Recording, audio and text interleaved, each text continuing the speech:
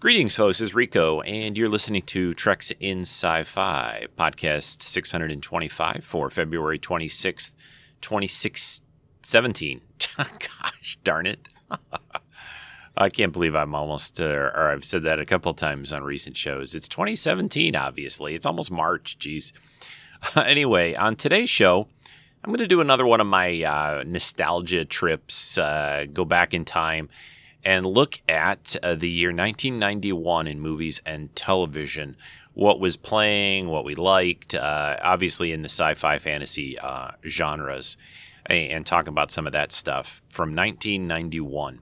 I'll also talk a little bit about what I've been seeing recently on television, enjoying, and movies. Got the Oscars tonight. Maybe I'll make a few predictions. Who knows? It'll be fun. You guys sit back, relax, and let's do this show. Insert coin. Treks in Sci-Fi.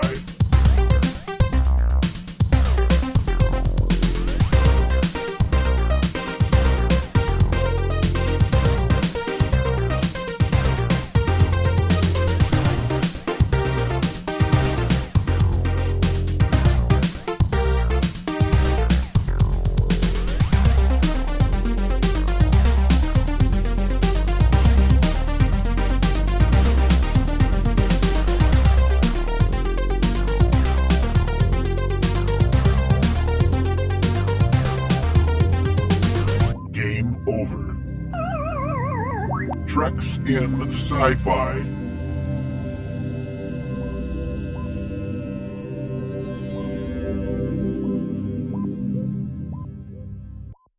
Welcome to the show again, everyone. Thanks for tuning in to Treks in Sci-Fi. The weekly dose of geeky goodness is Rico, again, your host.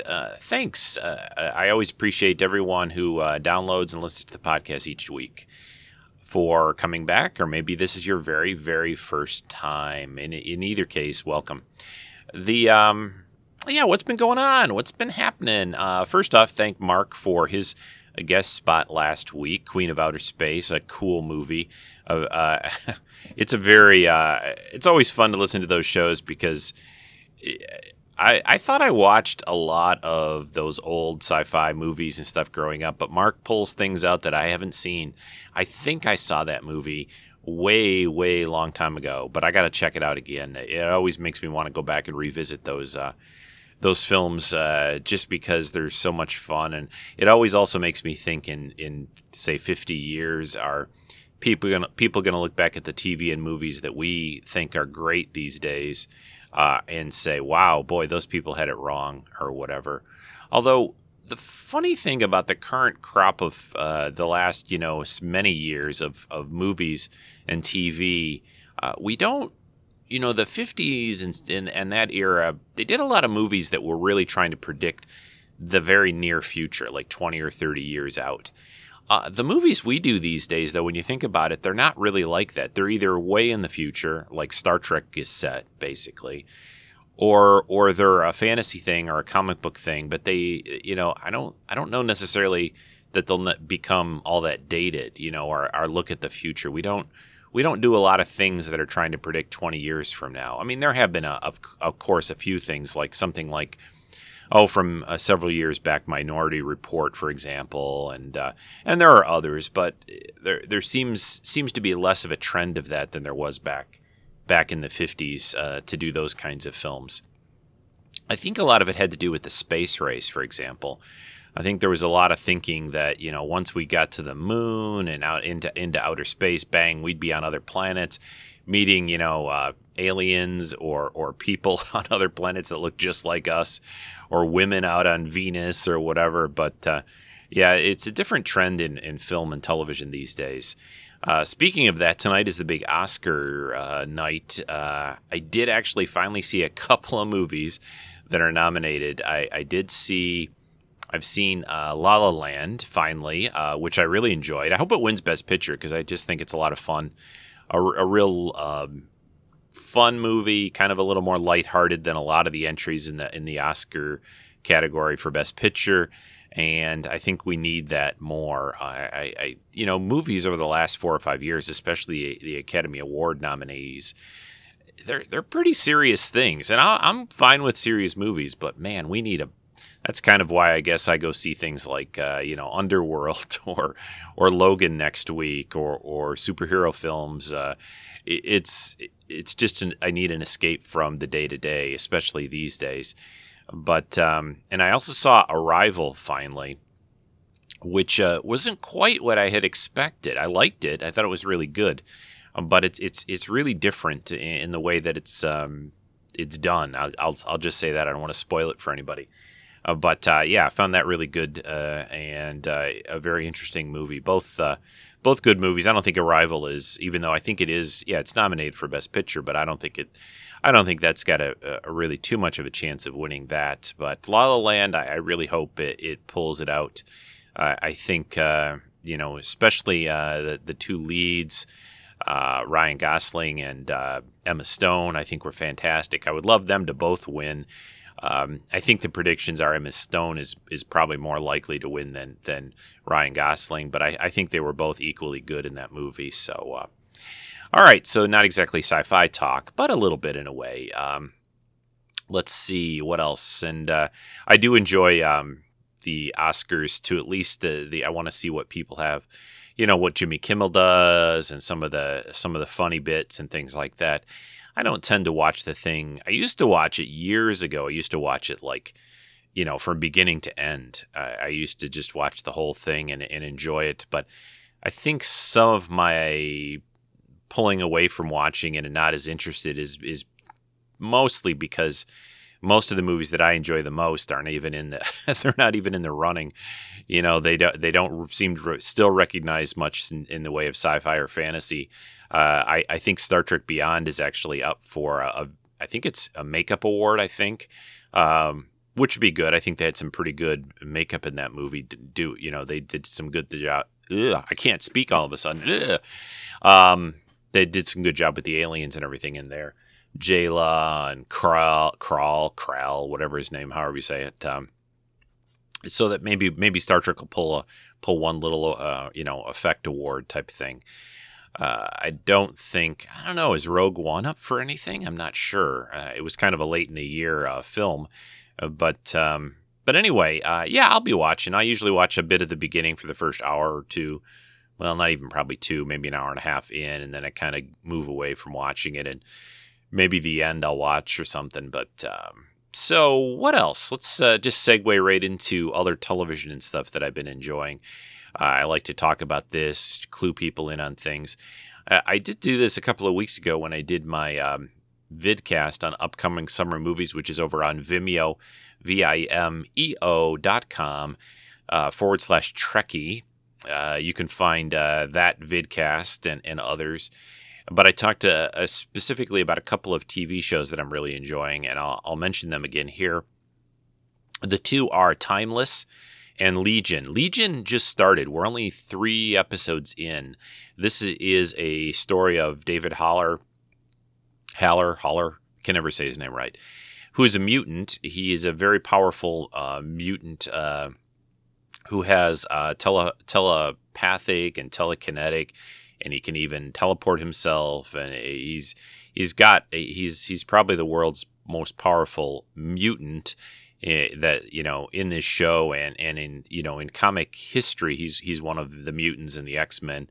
He's actually in the comics. He's the son of Charles Xavier, although they seem to be changing that a little bit for the TV show, or it really hasn't come up exactly yet. But this is a really weird, different show. It might not be for everybody, but it's super trippy because a lot of the show, a lot of the 3 episodes so far have taken place inside sort of David's head and his mind as they're trying to get a handle on his powers. He's trying to get control of things and learn things about himself and so forth. Because for years he thought he was basically just cuckoo nuts, and not a a mutant or a human with extra abilities. So yeah, that's on FX, I think, and Wednesdays at least here in the States. The other show, Timeless, I've talked about a few times, is excellent.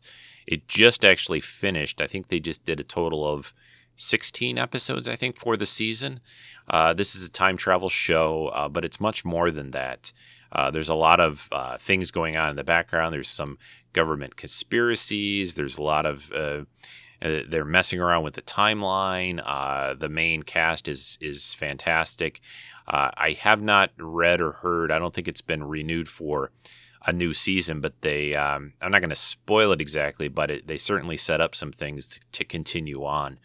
So I just like the show a great deal. It's probably my favorite of the new shows this year, and I hope it does come back for a second season because it was just really getting deep and interesting. I mean, it was good. I really liked it from the start, especially after a couple of episodes in. It got really, really interesting.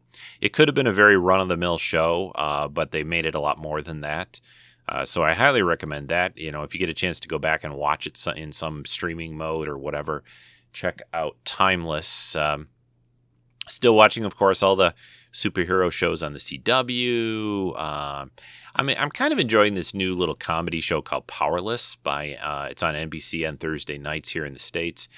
It's a show set in the DC universe. Alan Tudyk is in the show. And it's just a cute little show about a company that creates little helpful tools and gadgets and things for people living in a world of superheroes, to protect themselves. Like there was one where they were creating this umbrella that would protect you against falling debris, when people are crashing into buildings around you and stuff like that. But it's a lighthearted little show, and that's kind of fun. It's on Thursday evenings. It's after The Big Bang Theory, different network, but those two together kind of make a good thing to watch. I guess that's all I really wanted to point out. Star Wars Rebels is still on, still good. Pretty caught up on that. Friday night's got a lot of stuff on. I'm still watching Emerald City, the Wizard of Oz show. I like it. It's not amazing or fantastic, but there's only like 1 or 2 episodes. They're only doing a short season of 10 episodes. I'm not sure what the ratings are, if it'll be back, but I am a big Wizard of Oz fan, so I've been kind of keeping up on that. And Grimm is good. This is its last season. There's actually a few shows that are ending their run this year. Grimm, The Vampire Diaries, that has got a couple episodes left, which I enjoy. I've watched that since the beginning. So yeah, a lot of good TV. Too much, you really. I'm hearing that there's other superhero shows coming too as well. Also, we have the next Marvel Netflix. Oh, by the way, Marvel Agents of S.H.I.E.L.D. Agents of S.H.I.E.L.D. is been really good this season. Check that out. I know there's a lot of people that stopped watching that show or didn't get into it, but I think that show has been a real growing show over the last few years it's been on. I love the cast. I think it's been very good, very interesting. And they've kind of upped the ante a bit each season with more going on. So this season is about what they call LMDs, or life model decoys, basically android-type replacements for people. And there's a sort of a scientist guy that's been doing that, and bad things happening. And he's been replacing people without people knowing about it, because they look just like you and I. There's no telling them apart really from humans on the surface. And he has the ability to basically download the consciousness or brains and memories and everything of one person into an android type replacement of them with some tweaks to that. So that's been good. But yeah, a lot of good stuff. One of my favorite funny shows that is coming back too in another month or two. I think April. Archer is going to start a new season, which is an animated show on. Now it's moving. It was on FX, and now it's going to be on FXX. So yeah, so lots of TV, lots of fun things to watch. I'm going to take a break. I think that's about all I wanted to cover there. Let's do a short break here, and I will come back and talk about movies and television from the year 1991. I'm Jen. And I'm Angela from the Anomaly Podcast. And you're listening to Treks in Sci-Fi.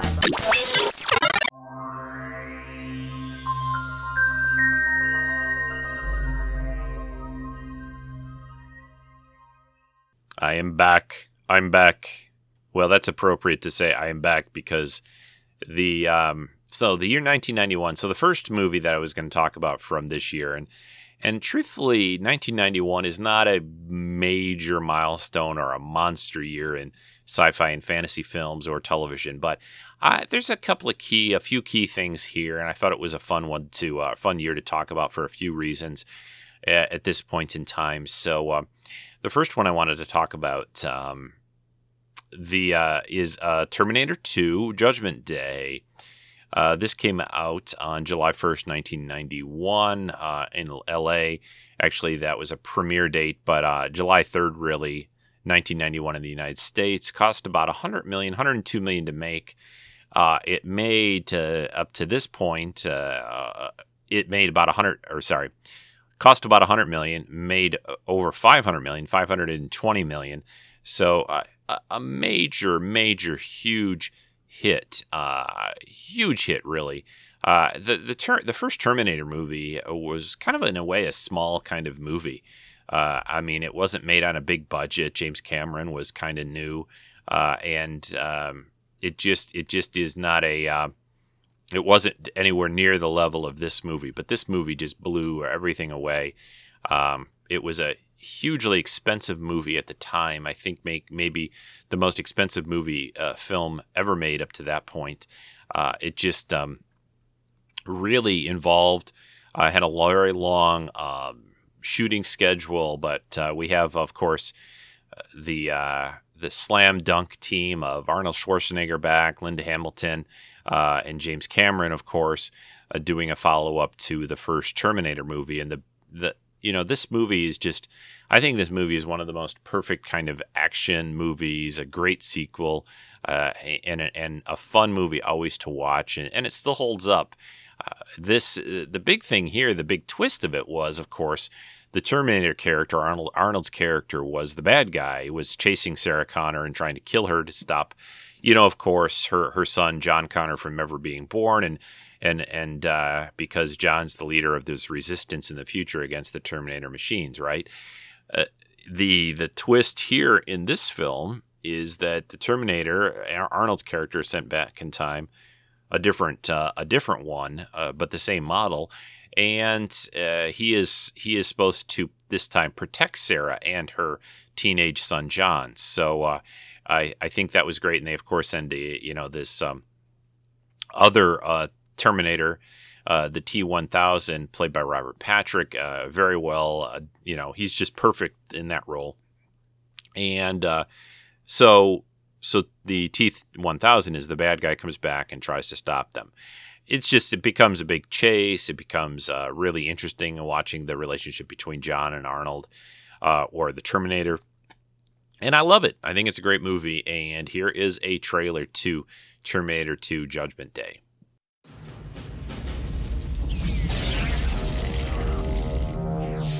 Same make. These were taken at the West Highland Police Station, 1984. You were there. Same model. These were taken today. You have to let me see my son. He's in great danger. New mission. Once, he was programmed to destroy the future. You don't know what it's like to try to kill one of these things. Now, his mission... Get down. ...is to protect it. Mom! Come with me if you want to live. You're really real. His loyalty is to a child. Who sent you? You did. 35 years from now. And his enemy... He's a Terminator like you, right? Not like me. ...is the deadliest machine ever built. Can it be destroyed? Unknown. This time, there are two. Terminator 2. You just can't go around killing people. Why? If you thought you had seen it all, look again. Stay down!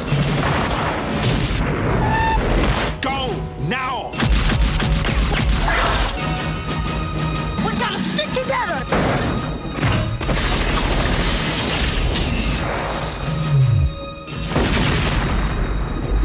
Schwarzenegger. Terminator 2, Judgment Day. This time, he's back. For good. Trust me. All right, yes, and I've talked about Terminator, other times on the podcast. So you guys all know that I like that, and I'm actually trying to get my hands on a collectible, a Terminator collectible, a 1/4 scale Terminator statue that was made not too long back from a company called Chronicle, based on the Terminator Genesis movie. There's been without getting into a lot, there's some good deals to be had on that collectible now, so I'm trying to get a hold of one. All right, next up.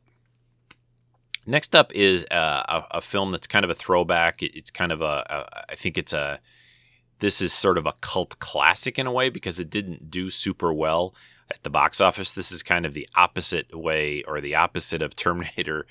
The movie that I want to talk about here is called The Rocketeer. This is a movie set in 1938 Los Angeles, California, so it's a sort of a throwback story. Kind of has an old film kind of feel to it and look, and it is directed by Joe Johnston. It stars Billy Campbell in the title role, Alan Arkin, Jennifer Connelly, Paul Sorvino, Timothy Dalton. Music by James Horner. This was done by the Disney Corporation and Touchstone. And it came out on June 21st, 1991. And the budget was only $40 million, but it only made at the box office about $47 million. So really too bad, because I think this could have easily been a series of movies. It's always interesting and hard to say sometimes of what makes a movie hit and what makes it not hit. This actually had pretty favorable reviews from critics. Most people who saw it enjoyed it. I saw it and enjoyed it, but it just didn't make money. It didn't get people out there to see it. I think it's a little bit of a unique story and a little maybe too retro for a lot of people. Who knows? Maybe this movie could do better these days, perhaps, especially since comics, and this has a very comic book feel to it. Very much so, even the way they do the scenes and stuff. So I liked it a lot. All right, I'm back. You guys don't know it, but I just had about a 2-hour delay. I've been having trouble with my washer. So much so we went out and bought a new one. It's a long story, but I don't want to interrupt the podcast with that. But all I'll say is don't buy Samsung washers. That's what I will say. All right. Back to The Rocketeer. Yeah, this is a cool throwback movie. I really enjoy it. The helmet in particular is a very cool prop and has been replicated a few times. The replica prop forum always seems to have one floating around on there for sale. I think there was a licensed version at some point too, maybe Master Replicas. I think Master Replicas did one back in the day when they were still around. So yeah, Rocketeer, good movie, 1991, another cool one. Here is a trailer for this cool movie from the past. To some, it was the fulfillment of a dream. To others, it was an instrument of destruction. A creation that could change the course of history. It was stolen from my factory. Where's the package? This is the FBI! What do we tell the president? Tell me exactly why this merchandise is so important to the feds. It's a rocket. A rocket? Ow! What? What's the matter? I don't know. There's something under the seat. Oh, my. What do we got here? What are you supposed to do? Is it a bomb or something? No. I wouldn't touch that if I were you.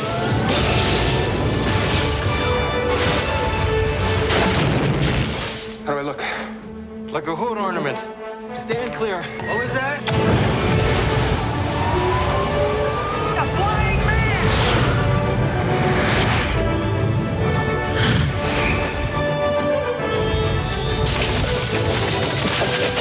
Big gopher.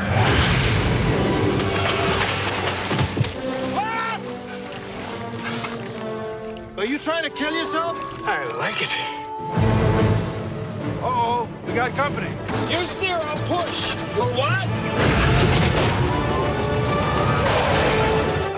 rocket, Eddie. Not next week, not tomorrow. Now. Keep your eyes open for this dame. Jenny's in trouble. They're working for a Nazi agent. With an army equipped with these, you could rule the world. Cliff! You touch one hair on her head, I swear I'll... Shoot him! We've got the girl. The rocket will come to us. I love her, Peeve. Does she know that? She's gonna find out. Let him have it! Hand over the rockets!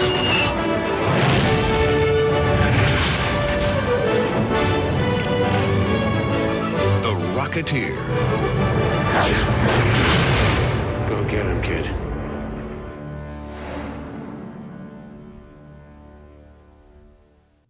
Okay, next up, we have, this is a movie probably many of you might not know about. It has a couple of interesting things about it, though, that I wanted to mention. Also from, of course, 1991. This movie's called The Guyver. It's a movie loosely based on the Japanese manga series of the same name by Yoshika Takaya? I think so. Yoshika Takaya. So it tells the story of a young man, Sean Barker, who discovers this alien artifact called the Unit, which changes Barker into an alien hybrid super soldier called the Guyver. It basically covers him in this weird exoskeleton kind of strange-looking thing. It's kind of a schlocky movie, truthfully. It was only had a budget of $3 million. It was released on March 18th, 1991. The biggest thing about this, the connection here, is Mark Hamill is in it. He is actually not the Guyver character, Sean Barker. Mark Hamill plays somebody else named Max Reed, and I think they are buddies with. He knows the Guyver guy. So the screenplay is by Joe Woo Jr. Sorry.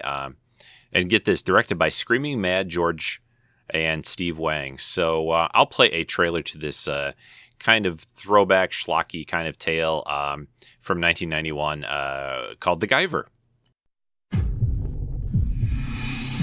Your friend found a most valuable item. I must find out how he managed to activate it.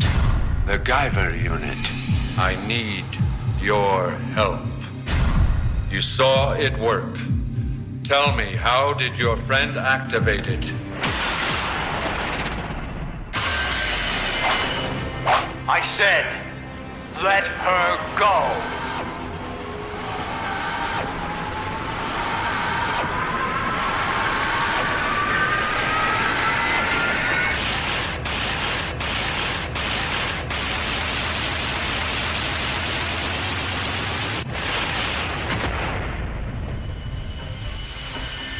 The Guyver.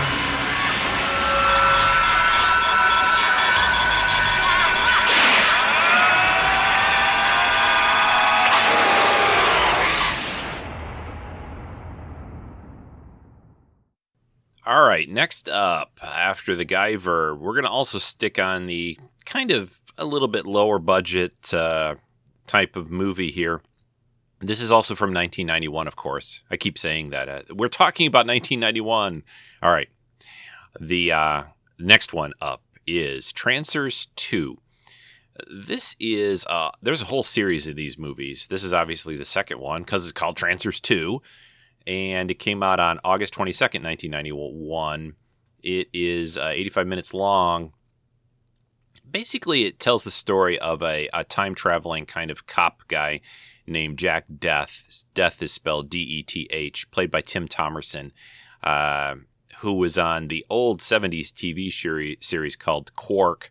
Not Quark as in Deep Space Nine, but about basically a spaceship that goes around picking up all the junk in outer space. So Jack, he is from the future. He comes back to our time, well, the time of these movies, to trace and eliminate these people that are called trancers, who basically have the ability to escape back in time. They're criminals, and they can, when they go back in time, they actually inhabit another person's body. It's like their consciousness is the only thing that travels through time, kind of like the Quantum Leap TV show. But anyway, This is the second one. It stars, again, Tim Thomerson. Helen Hunt is in this movie, who I've always enjoyed in most things she's worked on. It's directed by Charles Band, produced by Charles Band, and it's just a fun little, kind of an action-y sci-fi bent, sort of a little Terminator-ish like to some degree. Oh, Jeffrey Combs is in this too. Jeffrey Combs, who we know from Deep Space Nine and obviously from Enterprise as well. Played Shran on Enterprise. Great actor, always doing a lot of good work. So let me play the trailer to Trancers 2 for you. My name's Jack Death. I'm a trancer hunter from the 21st century. It's been 7 years since I went down the line to old California. Life's been good. I thought I'd singe my last trancer, but nothing lasts forever. Jack! Vacation's over, Jack. Time to get off your butt and go back to work. Rabbit, listen to me. I need your help. I'm a special agent on a mission from the future. I know just how you feel. You're going to be expelled from the Green World community. Do you know what that means? Help me, please. I'm on a mission.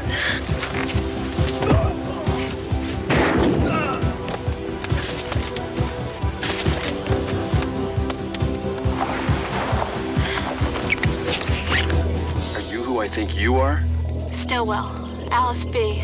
Welcome to old California, Alice. I'm your husband, Jack Death. Oh my God, Jack, it is you. The only man I ever had sex with. Wasn't that bad? Get the activists out on the streets. I want fresh blood.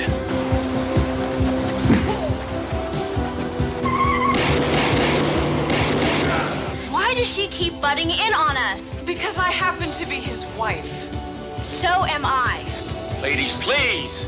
Lena, she's my wife. Her consciousness is in another body. She's a trancer hunter, too. I've had to handle a lot being married to someone from the future, Jack, but 2 wives? You're in the way, Lena.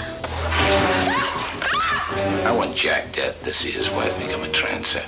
They've got Lena. You know the layout well enough to go in after her? Yeah, but it won't be easy. Can you hear me, Jack Death? It can be fun watching you burn to death.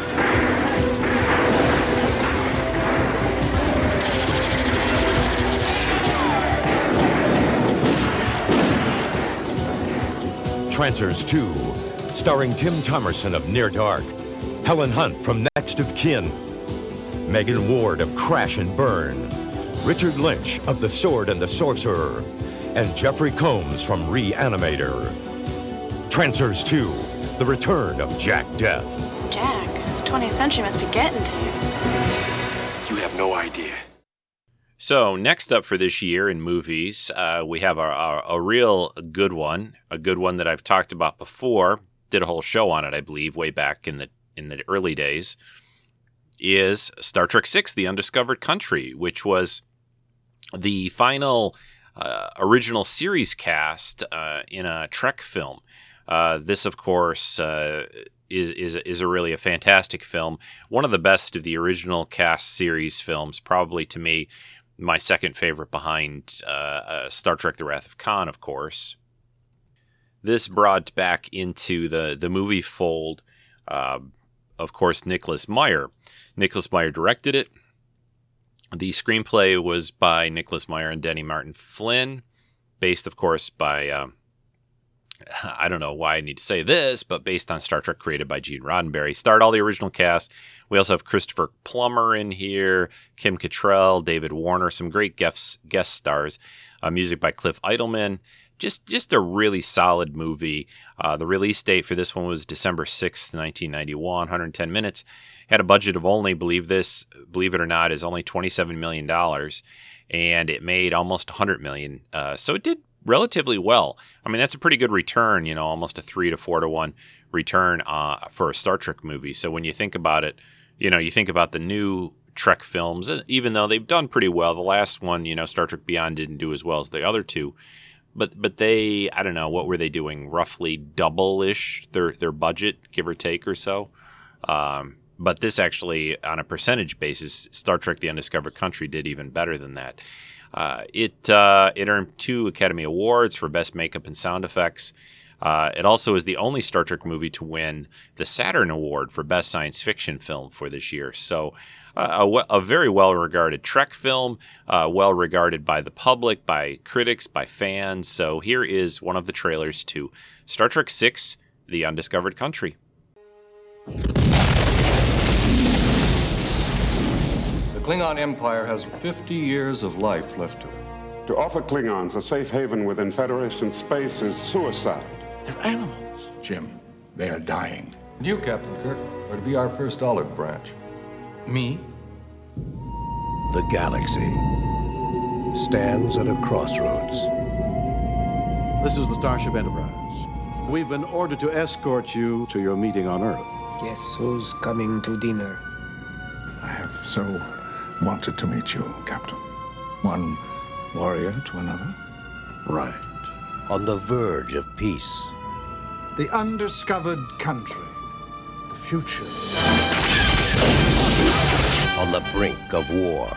We come in peace, and you blatantly defy that. We haven't fired. According to our databanks we have, I shall blow you out of the stars. Now, the crew of the Starship Enterprise will not be the instigators of full-scale war on the eve of universal peace. They're coming about. Battle stations. Fights not to win battles. Incoming. Signal our surrender. Captain? We surrender. But to end them forever.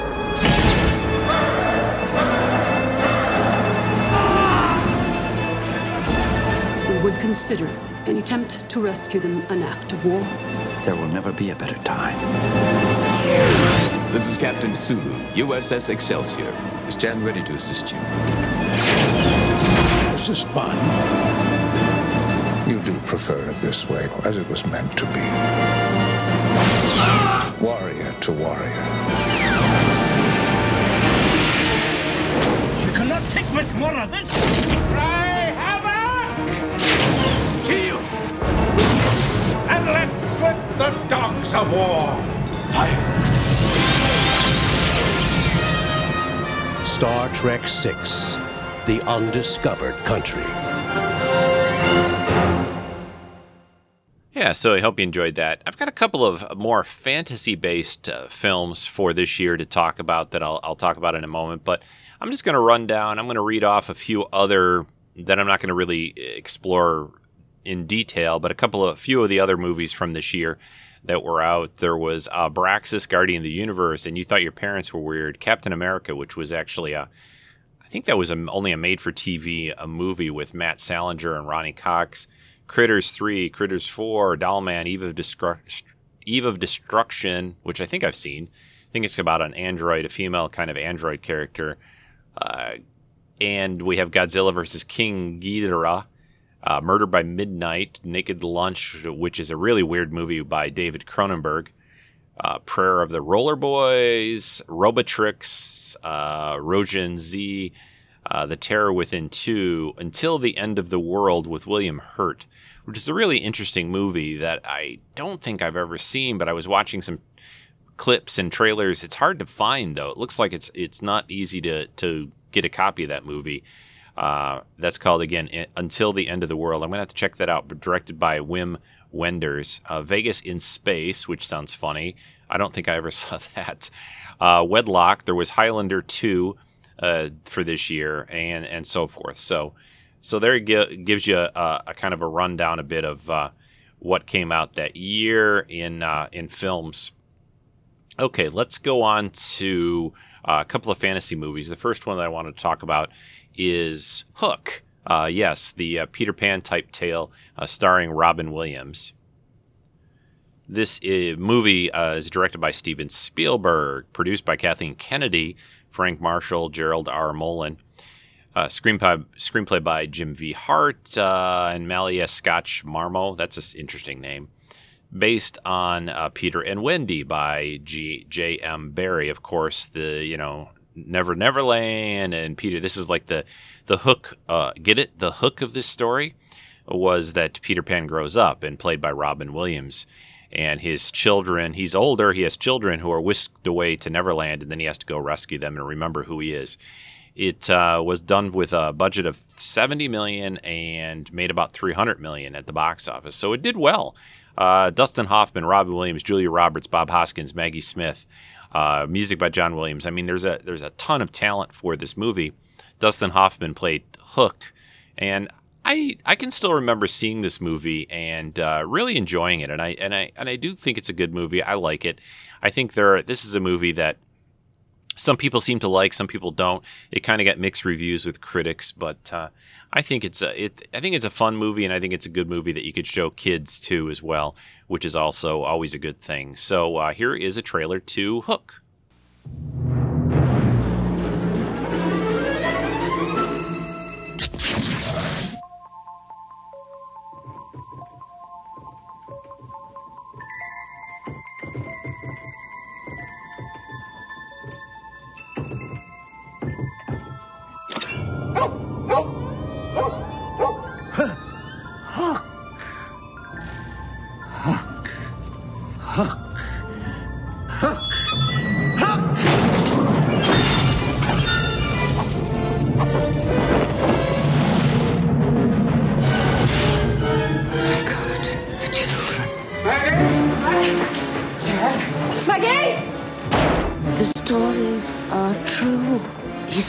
To seek his revenge.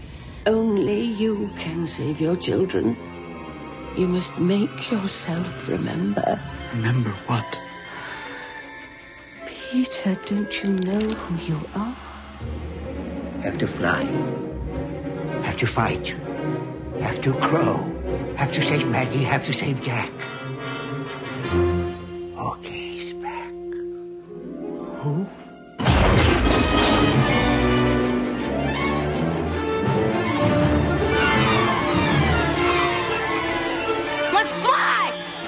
Where are we going? To Never Never Land.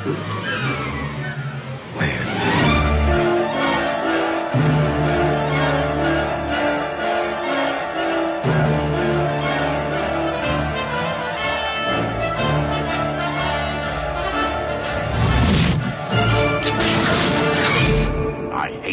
I hate Peter Pan.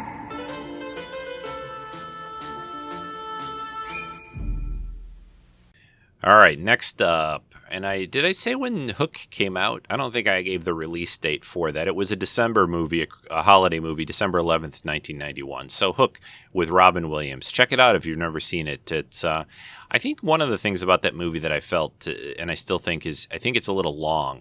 I think that movie could have used a little more editing. It's 144 minutes long, so check it out though. Next up. This seemed very appropriate to talk about, and this is the last of the movies. Then I'm going to talk a little bit about TV. Here is a fantasy film, another fantasy film, but an animated film from 1991, of course. Came out on November 22nd here in the States, 1991. Only 84 minutes by the Disney Company. Starred a Beauty and the Beast, and that's what it's called, Beauty and the Beast, the animated classic, Disney movie now, where they're doing a new one with, of course, Emma Watson as Belle, as the Beauty, and I'm super excited. That's coming out very, very soon, just in a few weeks, in the middle of March 17th, and they're basically really seem to be mirroring this first movie with the music, the look, the characters, and so forth. But I love this movie. This is a great movie. It only cost $25 million to make. It's made $425 million, so pretty good Disney movies. I mean, do they ever fail? I don't know. I don't think so. I think a few have not done this well, but I think everybody loves Beauty and the Beast. So let me play a trailer to the animated version of this, and pretty soon we'll be having the live action version in a few weeks with Emma Watson. But here is Beauty and the Beast trailer from 1991. Walt Disney Pictures presents its all-new 30th full-length animated motion picture. Is anyone here? Mama, there's a girl in the castle. good. A girl! The classic story of Beauty and the Beast. He was a lonely beast, cursed by a mysterious spell, and she was the beautiful young girl who could set him and his kingdom free. She's the one. She has come to break the spell. They were two complete opposites. I don't want to have anything to do with him. She is being so difficult. Until something wonderful happened. There's something sweet. Straighten up. And almost kind. Show me the smile. But he was mean and he was coarse and unrefined. And now he's dear. You look so... And so unsure. Stupid. I wonder why I didn't see it there before. It's a story filled with fun. Oh, I beg your pardon. Adventure. Sacre bleu! Invaders! And dozens of wonderful new Disney characters. Keep it down. Featuring 6 new songs from the Academy Award-winning composer and lyricist of The Little Mermaid.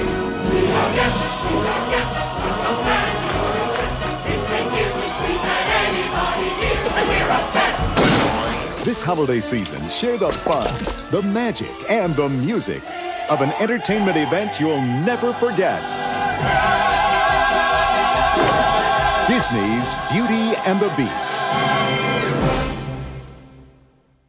All right, so I just wanted to cover some of the sci-fi films and fantasy films. Not going to cover, I don't think, specifically any more fantasy films. Just did a couple, but I'm going to list a few others that were out, fantasy film type movies. We had The Fisher King, also another Robin Williams movie from this same year. Bill and Ted's Bogus Journey, the follow-up to Bill and Ted's Excellent Adventure. We had The Addams Family, which I think they did a good job. That was the first Addams Family movie. They did 2 of those. I think I already mentioned Naked Lunch in the sci-fi. That's sort of more fantasy probably really than sci-fi. We have Beastmaster 2, the second of the Beastmaster movies, through the portal of time or through time. I'm trying to read it here. Does it matter? Probably not. We had another movie that was kind of interesting called Drop Dead Fred. That pretty well covers it. I think I'm going to sneeze. Sorry, apologize if I do. I am going to take I'll just take a very brief break. And then we're going to come back and talk briefly about some of the television in the sci-fi fantasy realm that was around and popular during 1991. This is Pocketbook's Star Trek novelist Michael A. Martin warbling in your ear, and you're listening to Rico on Treks and Sci-Fi. All right, so as far as television from the 90s, from 1991, there really wasn't a lot. There was a couple of things that were still running. But probably the biggest one we still had, we were pretty much right in the middle, 4 or so years into Star Trek The Next Generation. So Star Trek The Next Generation would to me would be the biggie that was running. And of course, we talk about Star Trek and Next Gen a lot, so I'm not going to go into a lot of detail there. But that was one of the, the only shining lights and probably the biggest one from that. From that year. I mean, there were other things going on. There was a new show that started, I think it was shown on MTV at the time, called Aeon Flux. Aeon Flux, is that how you say it? Based on kind of an anime thing about a futuristic society. It's super hard to explain. But I remember watching that show, and it was kind of cool. We had, I think Red Dwarf was running at the time. We had a show called Super Force, Erie, Indiana, which I never got into Erie, Indiana, but it started then. We had something called the Ray Bradbury Theater. I remember watching that. There was a show called The Girl from Tomorrow. There was a couple other things, but one of them that I wanted to highlight and talk a little bit about here is one of my favorites, and I've done did a whole podcast, I believe, on this show in particular. One of my favorites from that early 90s era, Quantum Leap. I think, starring Scott Bakula, of course, as Sam Beckett, travels through time and writes what once went wrong. This show is still great to watch. It has such a great lead. he's really good. Scott Bakula, I think, is one of his best roles, probably even better than Archer. I think it showcases all of his multiple talents. He's very versatile, and I think this show, because he got to leap into a different character and person each week, it allowed for a lot of, you really needed an actor who could do that and who could handle that and really play those different characters and roles well. And I think there was a lot of good show, message type stuff in this series. And, Quantum Leap is fantastic. One of the sad things I find about, though, the situation with Quantum Leap is, this has happened on a few other shows, is when the original episodes had some great music from the different time periods and eras. He could leap back into different time periods, but only within his lifetime. I guess he was probably supposed to be about 40, mid 40s ish, something like that.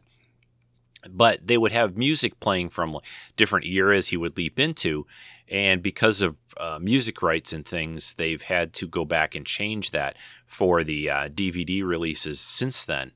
And I think when you watch it and see it on television and reruns and broadcast, it's still the original stuff. But they had to do some music replacement, which is always kind of a shame. I think they do a better job these days of getting those rights, because nobody, even in the 90s, people didn't necessarily realize everything was going to be on DVD and Blu-ray and streaming services and all this other ways of watching television throughout, forever.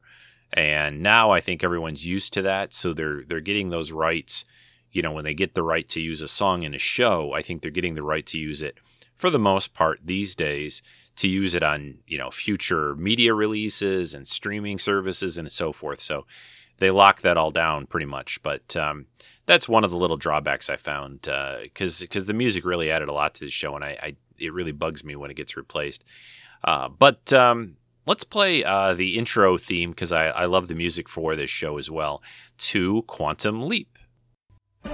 Theorizing that one could time travel within his own lifetime, Dr. Sam Beckett stepped into the Quantum Leap accelerator and vanished.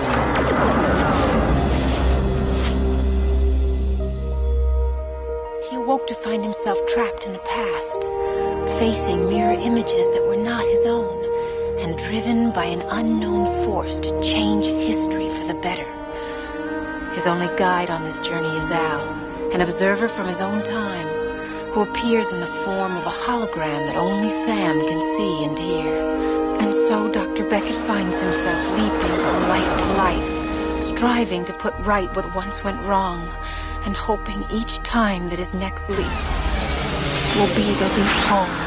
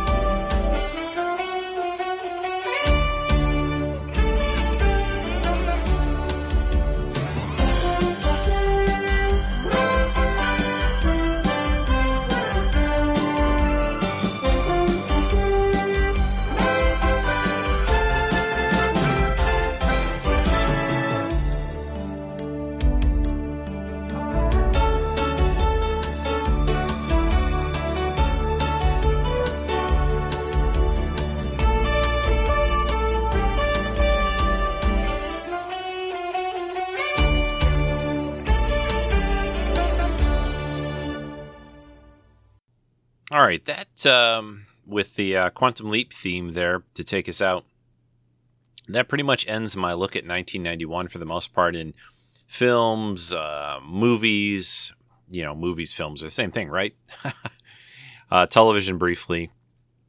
There was a few other things going on, George Bush was president. We had the space shuttle still going up. Columbia went up in that year. I'm looking at some headlines here.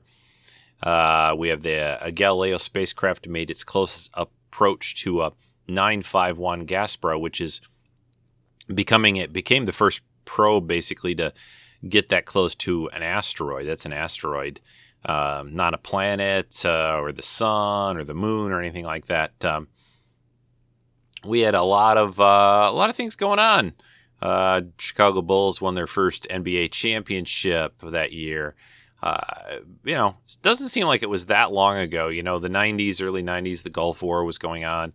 What else? A lot of music from that era. I thought I'd maybe end the show today with a song. We had hits by Michael Jackson, Michael Bolton, Paula Abdul, Wilson Phillips, Gloria Estefan, Mariah Carey, Whitney Houston, Madonna, EMF, Bryan Adams, all kinds of good music from that time. So, I thought this was fun. I always enjoy looking at going back in time and looking. 1991 is what 26 years ago, right? Is that right? 17 plus 9, 26. Yeah. So, I like doing these. I've done a few in the past. Hope you guys enjoyed this one. Let me pull up my schedule for upcoming podcasts for Treks in Sci-Fi. Hang on. Yeah, so we're getting into March now, and let's see. So we did today on the year 1991. Next week, March 5th, will be the music of John Debney with Vartok. He hasn't done a music show in a while, so that'll be here. The week after that, in 2 weeks, I guess, just 2 weeks from now, on March 12th, that weekend, Kenny and I recently got together and we recorded another Harry Potter show. We did it on the Harry Potter and the Goblet of Fire film. That's going to be on the 12th. And the week after that, the 19th of March, that'll be an Planet of the Apes type show where Rick Moyer and Chris Clemente are going to look at the Apes television series, which I think it's been talked about at different times, but I don't think anyone's covered just the television show, so they're going to do that then. So that's what's upcoming on Treks in Sci-Fi. Again, thanks everyone for listening this week. If you want to support the show, go over to Patreon, patreon.com/Treks in Sci-Fi and sign up, just $1 or $2 a month. That's hopefully not a lot to ask if you get a show each week that you enjoy listening to, or a vidcast if we do that. So that would be always appreciated. I may be doing a new t-shirt run soon too. I'm trying a couple of different ideas. I may have just create a little t-shirt online that you can just go and order it yourself and have it delivered right to you from the place. Or I'm not quite sure yet, but I want to do that again soon. So that's about it. Maybe a little shorter than normal show this week, but I enjoyed talking about the past again, like I always do. I'm always kind of up for a nostalgia run back in time. And again, I hope you guys enjoyed this and brought back some good memories of some movies and TV. And of course, this wasn't by any means a comprehensive thing. It was just stuff that popped out at me, especially in sci-fi films and fantasy and a little bit on TV. But I usually focus these mostly on the movies of the particular year that I choose. If you have any suggestions for the show, just email me at treksf@gmail.com. The main website, treksinsci-fi.com, is still there. You can go there to get information. Also, we have a pretty good Facebook group going. Just go to Facebook or there's a link to the Facebook group on the main webpage as well. That's probably the easiest way. Or search for Treks in Sci-Fi on Facebook. There's a page and a group. The page, I just kind of post what's going on with the podcast, and the group is more for interaction with people and posting up stories and what's coming up with latest movie trailers and collectibles and whatever else we feel like. So thanks, everyone. I'll talk to you again in a couple of weeks. Next week, again, Vartok will be here with a musical entry for Treks in Sci-Fi. Until next time, take care. Bye-bye.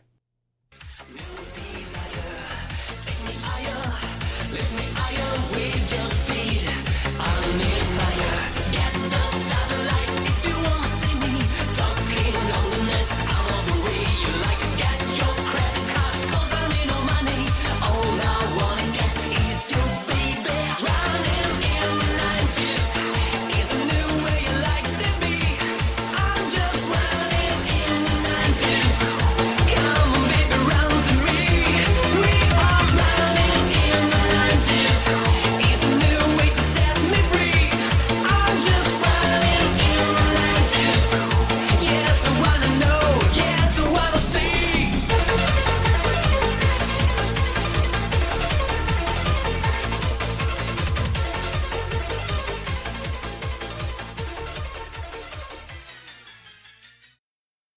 This has been a Rico Dosty podcast production.